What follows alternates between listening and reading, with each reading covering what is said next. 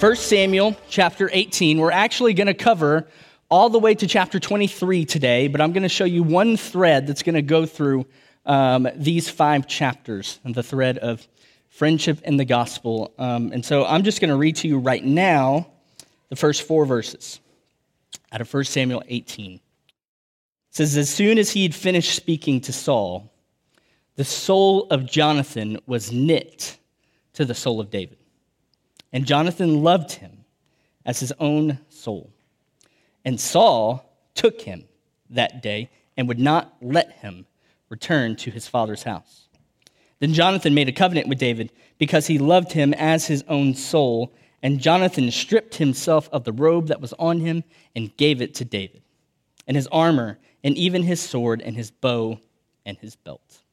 Well, we've been going through 1 Samuel, and we'll be at 2 Samuel not too long ago, but we're looking at the life of David, and today we are talking about the ultimate BFF story, David and Jonathan, okay? They were the best of friends. David had many toxic relationships in his life, am I right? Much of them later in life, but there was one relationship in particular that was beautiful, and it was absolutely life-giving, and that was his friendship with Jonathan. And by looking at their friendship, we're going to learn a lot about who our God is and how he has designed us to find encouragement through gospel-centered friendship. I think this is a topic that actually flies under the radar a lot because the gift of a good friend can impact how you view life in a significant way.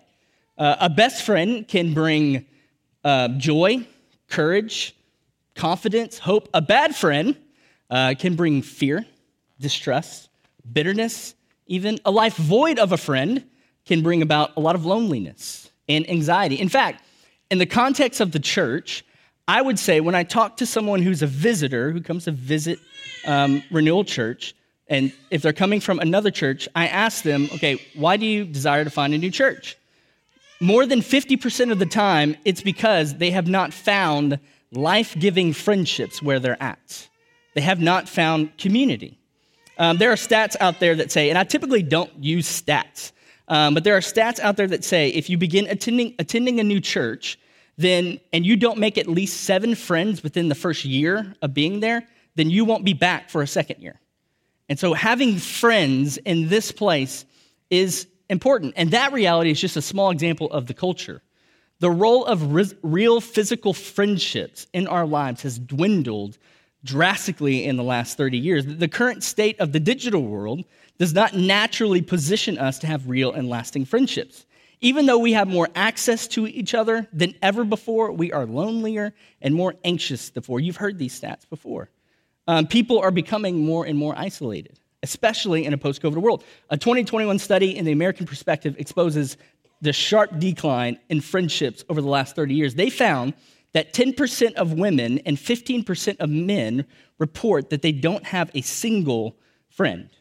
The percentage of women with more than 10 friends has dropped from 28% to 11%, and for men, it's from 40% to 15%. We're more and more isolated. According to another report, 61% of Americans in America feel lonely, and most of those are younger. And I don't usually use stats. Typically, I just like to stick to the word. You know that.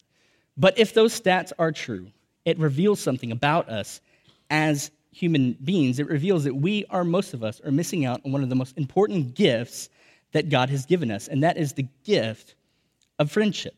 And the more we try to replace authentic friendships with other things, the more we realize that they cannot be substituted. No amount of social media, no amount of Netflix, nothing can replace a real and authentic friendships. And I'm talking about real friendships, not just a buddy that you talk about sports with, or you talk about hunting, which, by the way, I'm impressed that so many men are here today since hunting season started today.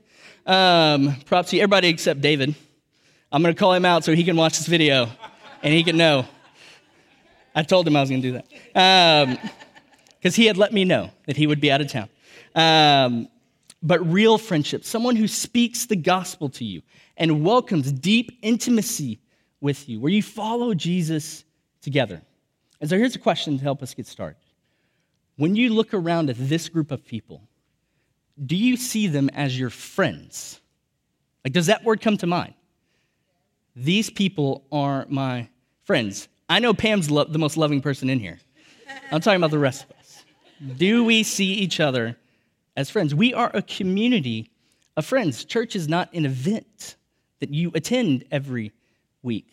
And we can all acknowledge, right, that making friendships, specifically deep friendships, can be a difficult thing. It takes effort. It takes trust. It takes time. Even at a small church, it can be so easy, a small church like ours, just to slip in and slip out every single week. Becoming great friends, gospel-centered friends, it takes time and it takes effort. Now, let me warn you as we begin to walk through this text. My expectation as we move through these 5 chapters is that you will experience what I experienced this week. The realization that we are more like Saul than we are like Jonathan. And my first step this week was actually a lot of sorrow and grief and repentance. And my expectation, not for everyone, but for some of us in here, is that it will be the same for you. Understanding what it means to be a gospel friend. For some of you today, it's going to start with repenting. As we realize that we tend to be more like Saul than we are like Jonathan. But the hope is that you don't stay there forever, that you move out of repentance and into grace, and you get to experience the life-giving hope that we have in our friend, Jesus. So, in these scriptures, you're going to see 2 things. 1, you're going to see why friendship is important, and 2, what it looks like to be a good friend, specifically a friend that is centered on the glory of God. So let's pick it up at the first 4 verses. So just to kind of caveat this at the beginning, according to the normal succession line, who is in line to take over the throne after Saul, according to worldly historical expectations? Jonathan, right? Jonathan would be in line to take over the throne. Here's what's remarkable about the next few verses. When Jonathan strips off his robe, when he takes off his armor, his sword, his bow, his belt, that is Jonathan's way of saying to David, I acknowledge the Lord's anointing on your life. That in this moment, Jonathan is relinquishing any claim to the throne that he has. And as soon as we walk through these chapters, you're going to notice something. You will notice that Jonathan will relinquish power to be an encourager to David, to be an encourager to God's chosen king, and his father Saul will over and over attempt to claim power over David and position himself as the enemy of David. And in doing that, we will see that one person will find joy in life in his obedience to the Lord, and one person will experience anger and disappointment in their rebellion against the Lord. So let me read verse 1 again. It says, as soon as he finished speaking to Saul, the soul of Jonathan was knit to the soul of David, and Jonathan loved him as his own soul. Now, I have to confess, I do not fully understand what this is talking about. I probably read over 50 commentaries and articles talking about this, and most of them were similar, yet had slightly different explanations. But one of the things that has happened in our culture is that there are some who will point to this passage to say that David and Jonathan had a sexual relationship. Yeah, it's a thing. So here's what that tells me as I read through all kinds of stuff this week. That tells me that our culture has set an extremely low bar for friendships, especially friendships between 2 males. That when we encounter a male friendship that has deep intimacy and devotion and trust, the only way people can explain it is to say, well, they must be gay. You might ask, well, Colton, how do you know? How do you know their relationship wasn't sexual? So let me just go through a couple things here. First, the Bible will portray David, at least in this season of his life, as someone who is deeply passionate about God's law. And the Jewish law was very clear on a subject like homosexuality at this point. By 1 Samuel, you've got Genesis 19, you've got Leviticus 18, you've got several texts that talk about homosexuality and that you should not engage with sexual activity with someone of the same sex. So the writer of this book would never present David as someone who loved God and loved God's law, but had this ongoing hypocrisy. Because later on, we will see that the author of 1 and 2 Samuel holds nothing back when it comes to the shortcomings of David, right? We get all kinds of detail about that. And the Jewish law was very clear on sins like murder and adultery, which we're going to talk about. When David deviates from the law in those areas, there is judgment for him. So the notion that these passages are hinting that David and Jonathan have some kind of sexual relationship does not hold up. Why would the writer hint at something like homosexuality when this book doesn't hold back when it describes things like war, adultery, and murder? So to say that David and Jonathan had a sexual relationship, to me, it's a primary example of reading the Bible to match what you might hope it would say, rather than seeking what it's actually saying. Listen, the other thing is there are lots and lots of examples of same-sex relationships in ancient literature, lots of them, but they never read like this. This is different. So to claim that David and Jonathan's relationship was a sexual one, I think it speaks to our inability as a culture to have genuine and deep relationships, specifically between males. I mean, okay, dudes, you and me. When you read this, how does it make you feel? Like, could you turn to someone right now and say, would you like to have your soul knit together with mine? It makes us uncomfortable, right? Like, it's kind of like when we're talking about David, right? Hey, you have beautiful eyes, okay? It's just not how we talk, right? We don't communicate that way. But what this text is talking about is that deep intimacy that we all are meant to have in marriage, right? This is what we're meant to have in marriage. But I think there's also a space to have this kind of relationships in same-sex relationships where we can have that kind of intimacy, vulnerability, trust, and commitment, bonds that could not be broken. I think that's what it's talking about here. And so verse 2, I want you to see the contrast here between Jonathan and Saul. And Saul took him that day and would not let him return to his father's house. Look at the language, right? Saul took him. Saul would not let him. See, for Saul, David is someone to control. I don't care what's best for David.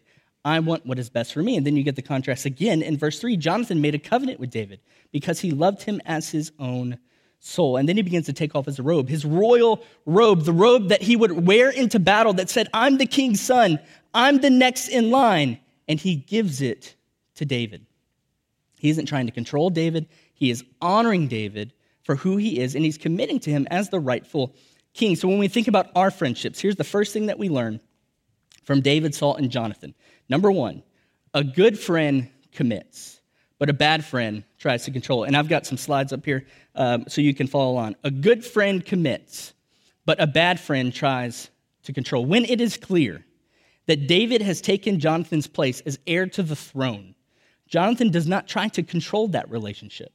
He commits to that relationship. And you know what? It has nothing to do with David. It has everything to do with Jonathan's relationship and devotion to God. He makes a covenant to him, a covenant that says, I will serve you and love you no matter what. I will commit to you regardless of the circumstance. A covenant is a giving away of self. It can be scary. Jonathan says, I will relinquish any claim I have, and I will give away myself to serve and love you. Why does Jonathan do it? Is this the action step that we should all do after the service today? Hey, bro, you want to make a covenant with me? Be my best friend forever? Is that what we should do? We see in both David and Jonathan two men who were committed to God before they were committed to each other. And it's out of their commitment to God that they commit to a friendship with one another. Healthy relationships are not formed by getting what we need from someone else. Healthy relationships are formed from our commitment to the Lord. That I have everything I need in him. And so I'm free to love and I'm free to serve you.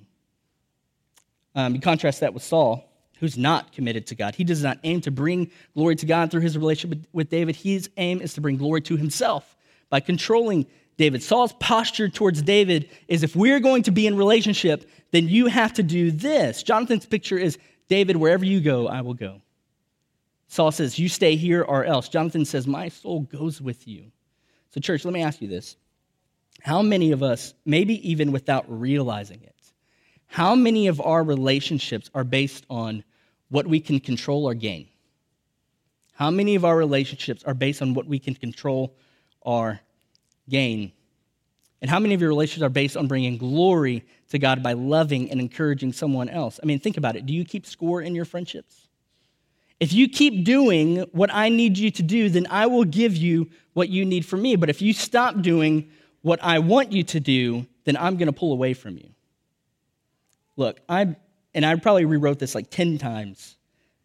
I'm not really sure how to say this, but so many of us feel isolated and alone, not because others are making us feel that way, but because we view relationships as a place where we can have our needs fulfilled. And we try to find in other people only what can be found in God. We see relationships like Netflix. I'm sad, I'll watch a rom-com. I want to laugh, I'll watch a sitcom. I want an adrenaline rush, I'll watch an action movie, right? That the only time when we engage with someone is when we want something. A toxic friendship is a friendship that tries to find in other people what can only be found in God. That when someone comes and asks you anything, right? Don't ask for my time, I'm too busy. Don't ask for my talents, I'm already using that at home and at work. Don't ask for my treasures, have you not seen the inflation numbers? What if you aim to commit and give away yourself instead of aiming to control? Finding deep and meaningful relationships is costly. Much of the time, it requires you to give more than you gain. And so the first observation that we see from this text is that a good friend commits, a bad friend tries to control. Look at verse 5. And David went out and was successful wherever Saul sent him, so that Saul set him over the men of war. And this was good in the sight of all the people, and also in the sight of Saul's servants. David starts to find success as a warrior, and then in verse 7, the people start singing David's praises, and the women sang to one another and celebrated. Saul has struck down his thousands, and David his 10,000s. And in the honor-shame dynamic in this culture, the slight to Saul is clear. Verse 8, Saul was very angry, and this saying displeased him. He said, they have ascribed to David 10,000s, and to me they have ascribed thousands, and what more can he have but the kingdom? And Saul eyed David from that day on. You see Saul's jealousy begin to grow, and so does his anger and contempt. And so here's our second observation. A good friend seeks to celebrate. A bad friend seeks to compare. And these scriptures, they sing songs about David, but notice something. No one sings songs about Jonathan. There's no song for Jonathan. And by the way, Jonathan was a bad dude, okay? We haven't talked much about him. That dude was a bad boy.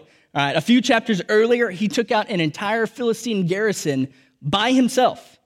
He gets no song. I don't know why, but you never see a place where Jonathan complains.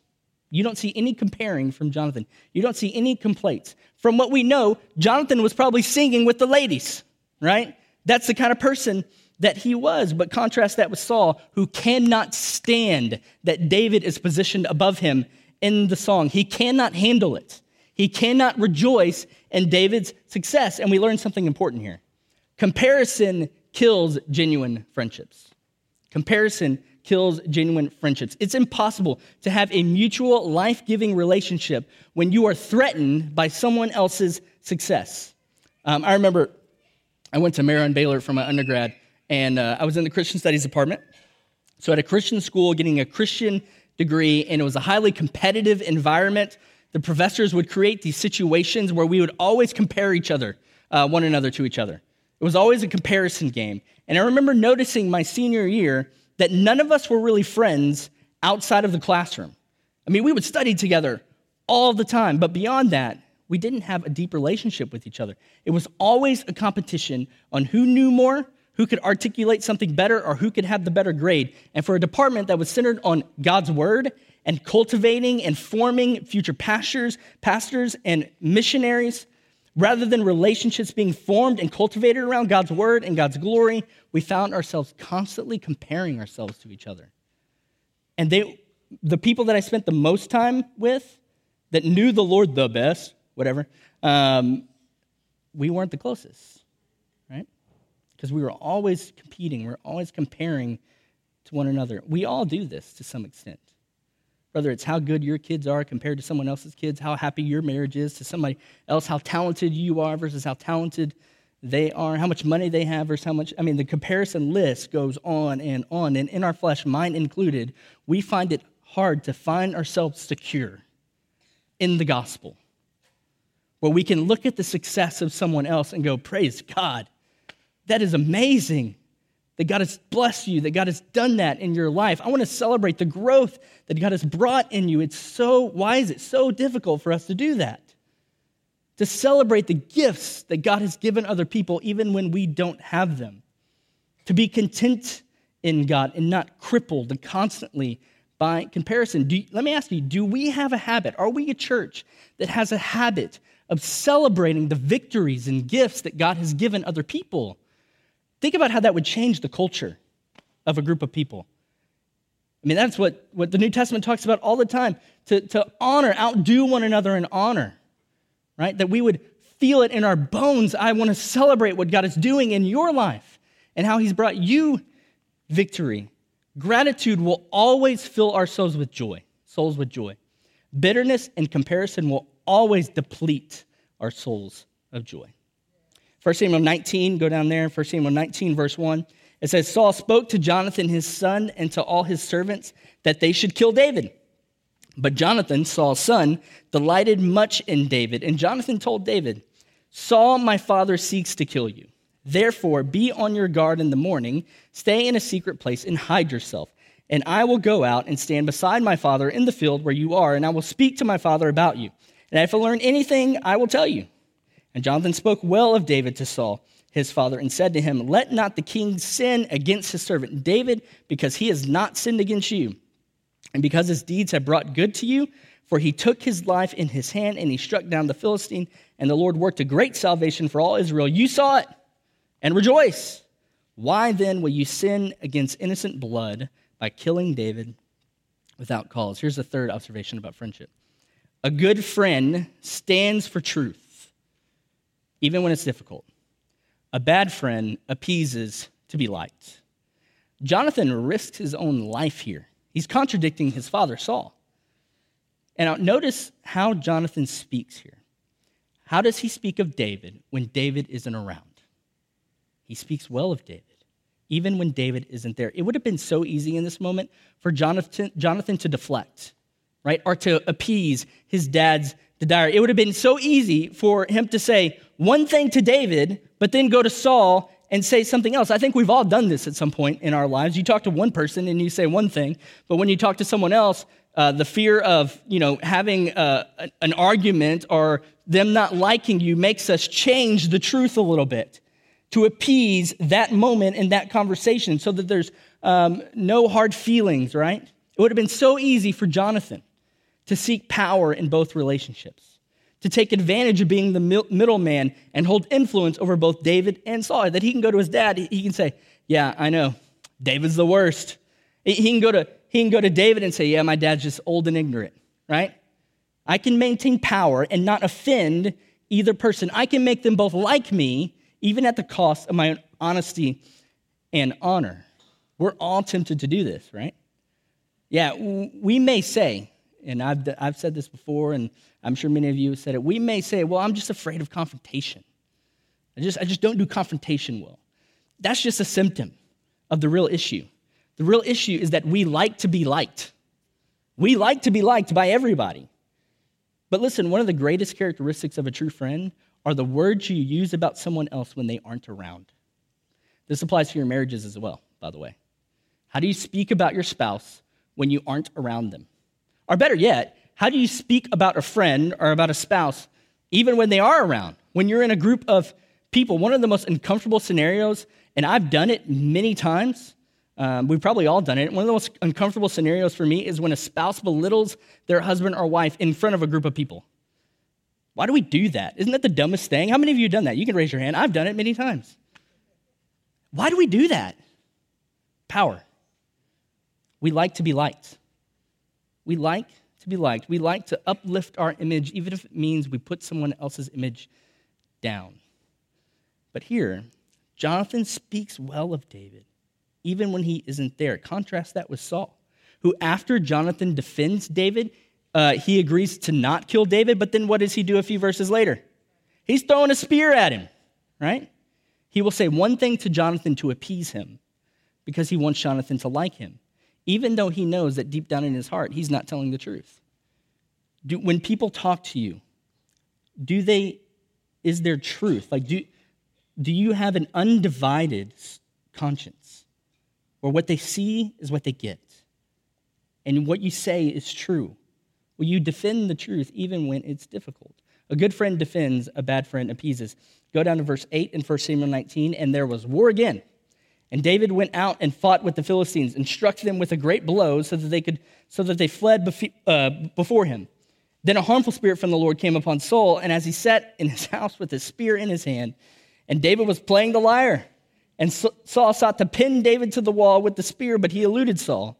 So that he struck the spear into the wall, and David fled and escaped that night. I mean, I don't know how difficult your job is, but your bosses aren't throwing spears at you while you're sending an email. Just saying. So eventually, everyone chills out.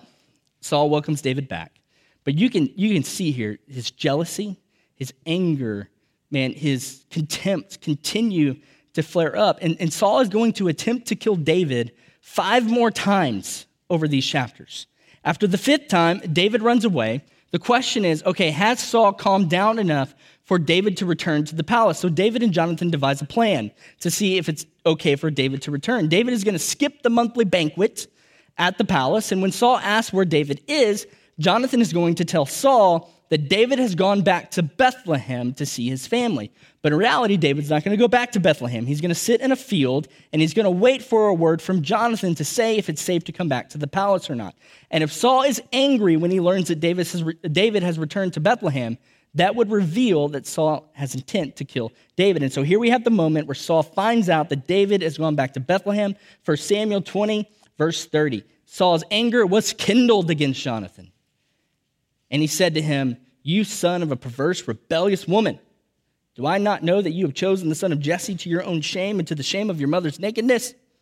For as long as the son of Jesse lives on the earth, neither you nor the kingdom shall be established. Therefore send and bring him to me, for he shall surely die." Then Jonathan answered Saul his father, "Why should he be put to death? What has he done?"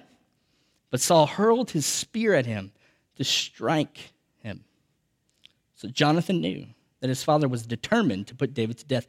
And Jonathan rose from the table in fierce anger and ate no food on the 2nd day of the month, for he was grieved for David because his father had disgraced him. Number 4, a good friend seeks to protect. A bad friend seeks to hurt for their own gain. When Saul doesn't get what he wants, he begins attacking his own son. He shames his wife. He's not interested in protecting those around him. He's prepared to hurt those around him to get what he wants. His selfish ambition towards David, it's damaging his relationships with his family. He's becoming more and more isolated, more and more dangerous. Instead of protecting those closest to him, he is prepared to hurt them in order to serve his own interests. I wonder how many of us have considered the selfish ambitions that we have and how that affects those around us. Like when you look around in your life, are there fewer and fewer people that you trust? Do you have a questioning soul? I think there's some honor in that, and it's good to have some perspective. But when you look around and there's a problem with everybody else, that's an issue, right? How many of us, when we sin, we begin to put the blame on others rather than fully taking ownership and repentance of that sin? We begin to blame those around us. Well, I wouldn't have done that if you wouldn't have done this. I wouldn't have done that if you wouldn't have done this. Saul here, man, he is intent on hurting those around him to continue his selfish ambitions. And I think so many of us, if we just took a second and we just asked God to grant us a repentant soul, how much healthier would our hearts be? Would our own souls be? How much healthier would our relationships be? The temptation to blame others is a crushing weight. I remember a few years ago when Katie and I, and many of you walked with us through this, we ran into a difficult time in our marriage. And the temptation to blame everyone else, man, it almost destroyed me, just being honest. But it was through the love and counsel of some sweet friends, some kind friends, and an awesome counselor that helped me work through what to take ownership of, what I needed to repent of and be accountable to, but also what to let go of in that situation. That in many strained relationships, there is more than likely things that you need to take ownership of, you need to repent of. But there's also more than likely things that you need to let go of, that you have no control over, that you need to just release to the Lord. And godly friends who will seek to honor God more than they desire to please you is an unbelievable gift from the Lord. Because they will tell you the truth, not to hurt you, but to lead you to rest and comfort in the gospel. A good friend will always seek to protect you. A bad friend will always seek to hurt for their own gain. Go down to chapter 20, verse 41.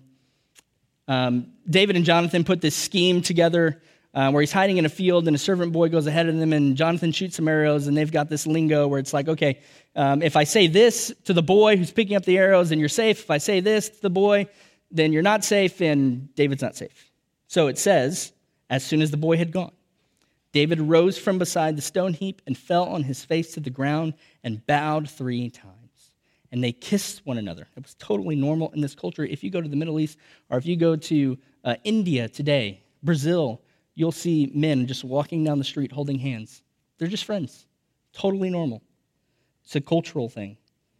It says David weeping the most. They wept with one another, David weeping the most. And Jonathan said to David, go in peace, because we have sworn both of us in the name of the Lord, saying, the Lord shall be between me and you, and between my offspring and your offspring forever. And he rose and departed, and Jonathan went into the city. 5th observation, a good friend freely gives affection. A bad friend withholds affection in order to gain. I love the freedom that David and Jonathan display here in showing affection. They don't try to play it cool and just give each other a bro fist bump. They have freedom with one another to express how important the other person is. At the end of our lives, I don't think we're going to regret showing affection and love and deed to those that we love. I think at the end of our lives, we'll regret that we didn't show enough affection to those that didn't know how much we cared for them. So the question is, do you show affection to the people that you love? I mean, do you do it? Do you show affection? Do you tell them that you love them? Do you share scripture verses with them? Do you give them God's word instead of your own opinion? Do you pray with them? If not, why? Like, ask yourself, why? Why wouldn't I do that? Why wouldn't I tell them how much I care about them? Why wouldn't I share a verse with them? Why wouldn't I encourage them? Why wouldn't I just pour myself out for them? We're afraid of rejection. We're afraid that they won't reciprocate. So what? You have what you need in Christ. You are free to show affection however God leads you to. Who can you show affection in this life? Jesus loved us when we did not love him, and he gave his life for us. So it makes no sense, honestly. It makes no sense for the believer who has received the love of Jesus, who knows the love of Jesus, who is secure in the love of Jesus, who knows more than anybody else what it means to be loved. It makes no sense for that person to then withhold affection, right? It makes no sense. You have been loved by Christ when you did not love him. Why would you then withhold that from somebody else? I pray that you would find the peace, that we would all find the peace to love one another with affection. And then in our final scene, 1 Samuel 23:16, it says, Jonathan, Saul's son, rose and went to David at Horesh and strengthened his hand in God. I love that verse. Strengthened his hand in God. A good friend strengthens your faith in God. A bad friend cripples your faith in God. David's on the run here. He's fighting for his faith. If you read the Psalms during this time, you can hear the pain and the struggle. You ever wonder why the Psalms talk about enemies so much? It's because David was constantly surrounded by enemies. Everyone was trying to kill him everywhere he turned. But Jonathan, in this moment, he does not come to hurt David. He does not come to control him or abuse him. He comes to strengthen. What mattered to Jonathan was that David's faith in the Lord was strong. The imagery here is that Jonathan is strengthening David's hand in God. The imagery is that David is holding on to God, and his hand is slipping away. He's about to let go, but Jonathan comes along and grabs David's hand to secure his faith in the Lord. Isn't that imagery beautiful? He's slipping away, and David says, no. Let me strengthen your faith in God. Man, I pray that we would all experience the sweet gift of a friend whose aim is just to strengthen our grip to the Lord. I remember when I was 21, my dad took his own life. Most of you know that about me. He took his own life, and it was a 3-hour drive to go back to Cuero from Temple. Cuero, home of the Fighting Gobblers. And obviously I was distraught. And I had a friend who every 15 minutes would text me, "God is with you." I was driving, so I don't know if it was the safest thing. But he would text me every 15 minutes, "God is with you." And the first time he did it, I thought, "Oh, that's sweet, that's cool." 15 minutes later, he did it again. 15 minutes later, he did it again. For 3 hours, my entire ride home. And I remember it seemed like every 14th minute, I would start to get these overwhelming emotions of sadness. What am I going to do now? Anger. Why in the world would he do that? Of anxiety. What am I going to do with my mom? What am I going to tell my nieces and nephews? And every 15th minute, God is with you. God is with you. God is with you. When I got home, I walked into the house, and my entire family was there. And I got a phone call from the doctor in Houston that was over his care. They had him on life support. And I remember I got the call, told my family, "Hey, this is the doctor. I'm going to go answer it." So I walked out to my car, and I had another friend. They didn't ask for permission. They just followed me to my car. And they sat with me as I told the doctor to pull the plug. And they cried with me. And they held my hand. They prayed with me. This sweet friend. Their only aim in that moment was to strengthen my faith in God. And I've had situations, I'm sure you've had many situations, and I pray that you have, time and time again, of someone who's their only goal. Their goal isn't to take from you. Their goal is just to grab your hand and say, "Hold on to the Lord. Hold on to the Lord. Don't give up. Have faith in him. He's with you. He's with you. He's with you. He's with you." Your friends don't always need your opinions. They need you to grab their hand and say, "Look to Jesus. Look to the gospel." So let me ask you, as you look around this room, as you looked in your home group this week, whose faith needs to be strengthened in God? Who can you do that with? It's such a joyful thing to just come alongside with no ambition, no selfish ambition, with nothing to try to gain, and just say, "Let me speak the gospel to you. Let me remind you."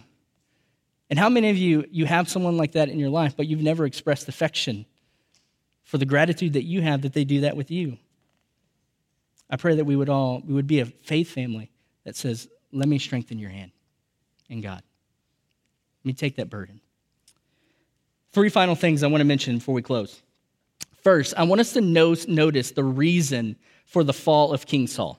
The dude is absolutely paranoid, and if you read through this, I skipped so much, he's literally lost his mind. And I do want to be careful, because there are many that believe Saul was suffering from some sort of mental illness here. So I don't want to misdiagnose him in my ignorance. But one thing that is clear from the text is that Saul's mental state in these chapters has a spiritual root. Saul has rejected God and thus has been rejected by God. God was no longer his protector.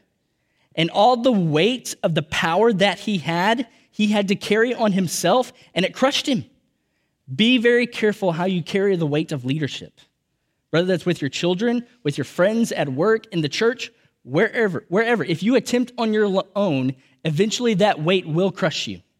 And as Saul becomes more and more disconnected from God, you begin to see those small insecurities that we saw in chapter 8 and 10 and 12, those small insecurities that he already had when he was blessed by God, they start to grow. His concern for his own pride and power, it consumes him. Being outside of the will of God makes him jealous. Everyone's a threat. David's a threat. Jonathan's a threat. There's no security in the Lord, so he feels like the walls are closing in on him. He becomes obsessed with his image. He has to be seen as successful. He has to be seen by the people in a certain way. And anyone who is more successful than him is a threat.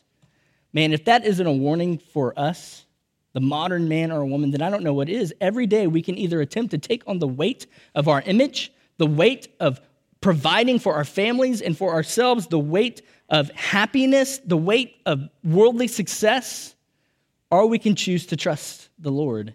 and find our rest and confidence in him, in his sovereignty, that we relinquish the weight and we give it to him. We all suffer from the pressure that comes with the things of this life. I mean, some of us in here experience sleepless nights where you're just thinking all night. Some of us, it's anxiety that rises up in our chest. For some of us, that anxiety is a booming siren and we can't think about anything else. For some of us, it's a small hum in our minds. And listen, on our own, without Christ, the weight of the pressures of life will crush us. We are all tempted each day to disconnect from the source of our rest and joy, Jesus, and in his place, attempt to chase after things that cannot give us what only the Lord can give us. But here's the thing. You are not designed to put on the weight of this life. You cannot sustain yourself. You cannot find security in yourself, and you cannot find happiness yourself. To search for those things outside of God will crush you. We're incapable of bearing that weight, which is why Jesus put that weight on himself on the cross. That he put our sin and shame on himself, and he, with our sin, was crucified. Trying to play the role of God in our lives will bring us anxiety, jealousy, fear, and ultimately death. But trusting in God as our Savior, our sustainer and provider, will bring us joy in the midst of hard circumstances, confidence in our Creator, and hope for what is to come by the hand of a sovereign Savior. Second thing I want to mention, and this is awesome. The Bible is positioning Saul and Jonathan here as two ways to respond to the king. Two ways to respond to the king. You see this play out in the New Testament, and you even see these two responses today. Saul rejects David as God's anointed king, and Jonathan embraces him. Saul rejects David as God's anointed king because to do so would mean that he would have to give up power, right? He sees David as a threat, and he refuses to give up his throne for the rightful king. Jonathan joyfully submits to David as the king, even though bowing means that Jonathan would have to give up his claim to be king. Even though submitting to the kingship of David will put a lot of suffering in Jonathan's life. He saw David as worth the cost. He was willing to embrace suffering because he knew that David was a worthy king to follow. Jonathan is a picture of what it looks like to submit to King Jesus, while Saul gives us a picture of what it looks like to reject King Jesus. So one of the themes of this whole story is, which one are you? Which one are you? Will you reject Jesus because you want to remain on the throne? You want to keep your power? You want to keep your authority? Or will you embrace Jesus as God's chosen, anointed king? Will you reject him, or will you surrender to him? The warning is clear. If you reject him, all that you will find is the crushing weight of sin. And in the end, God will reject you. Jesus said, if you are ashamed of me, then I will be ashamed of you at the end of all things. But the promise is clear as well. If you will submit to him, you will find salvation. You will find life. You will find joy. So are we like Jonathan? Are we like Saul? Lastly, it would be good to remind ourselves of the friend that we have in Jesus. He is the good shepherd. He is the author. He is the word. And he is our friend. So if you would stand with me, I'm just going to read this one text to close our time. And I want us to consider, this is the text that Matt read earlier, but consider of the sweet, powerful, gentle, authoritative, faithful friend that we have in Jesus. John 15:12. This is my commandment, that you love one another as I have loved you. Greater love has no one than this, that someone laid down his life for his friends. You are my friends if you do what I command you. No longer do I call you servants, for the servant does not know what his master is doing, but I have called you friends. For all that I've heard from my Father I have made known to you. You did not choose me, but I chose you and appointed you that you should go and bear fruit, and that your fruit should abide. So whatever you ask the Father in my name, he may give it to you. These things I command you, so that you will love one another.